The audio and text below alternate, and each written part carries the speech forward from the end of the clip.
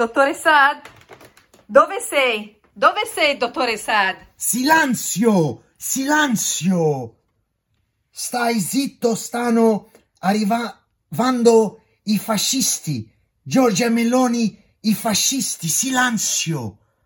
Franco Baresi, il capitano della squadra azzurra, un giocatore multipeligoroso. Comprende?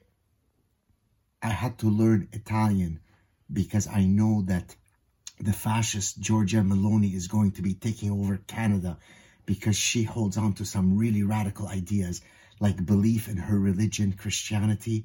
She also believes in the sanctity of the family. She also believes that Italy should remain Italian, that they should protect their cultural values, their language. They shouldn't have open borders. All very dangerous ideas. So my wife and I are now only speaking in Italiano in the home because we know that our days are numbered. Because we know that fascisti Giorgia Meloni is going to be taking over. Arrivederci. Arrivederci. Ciao.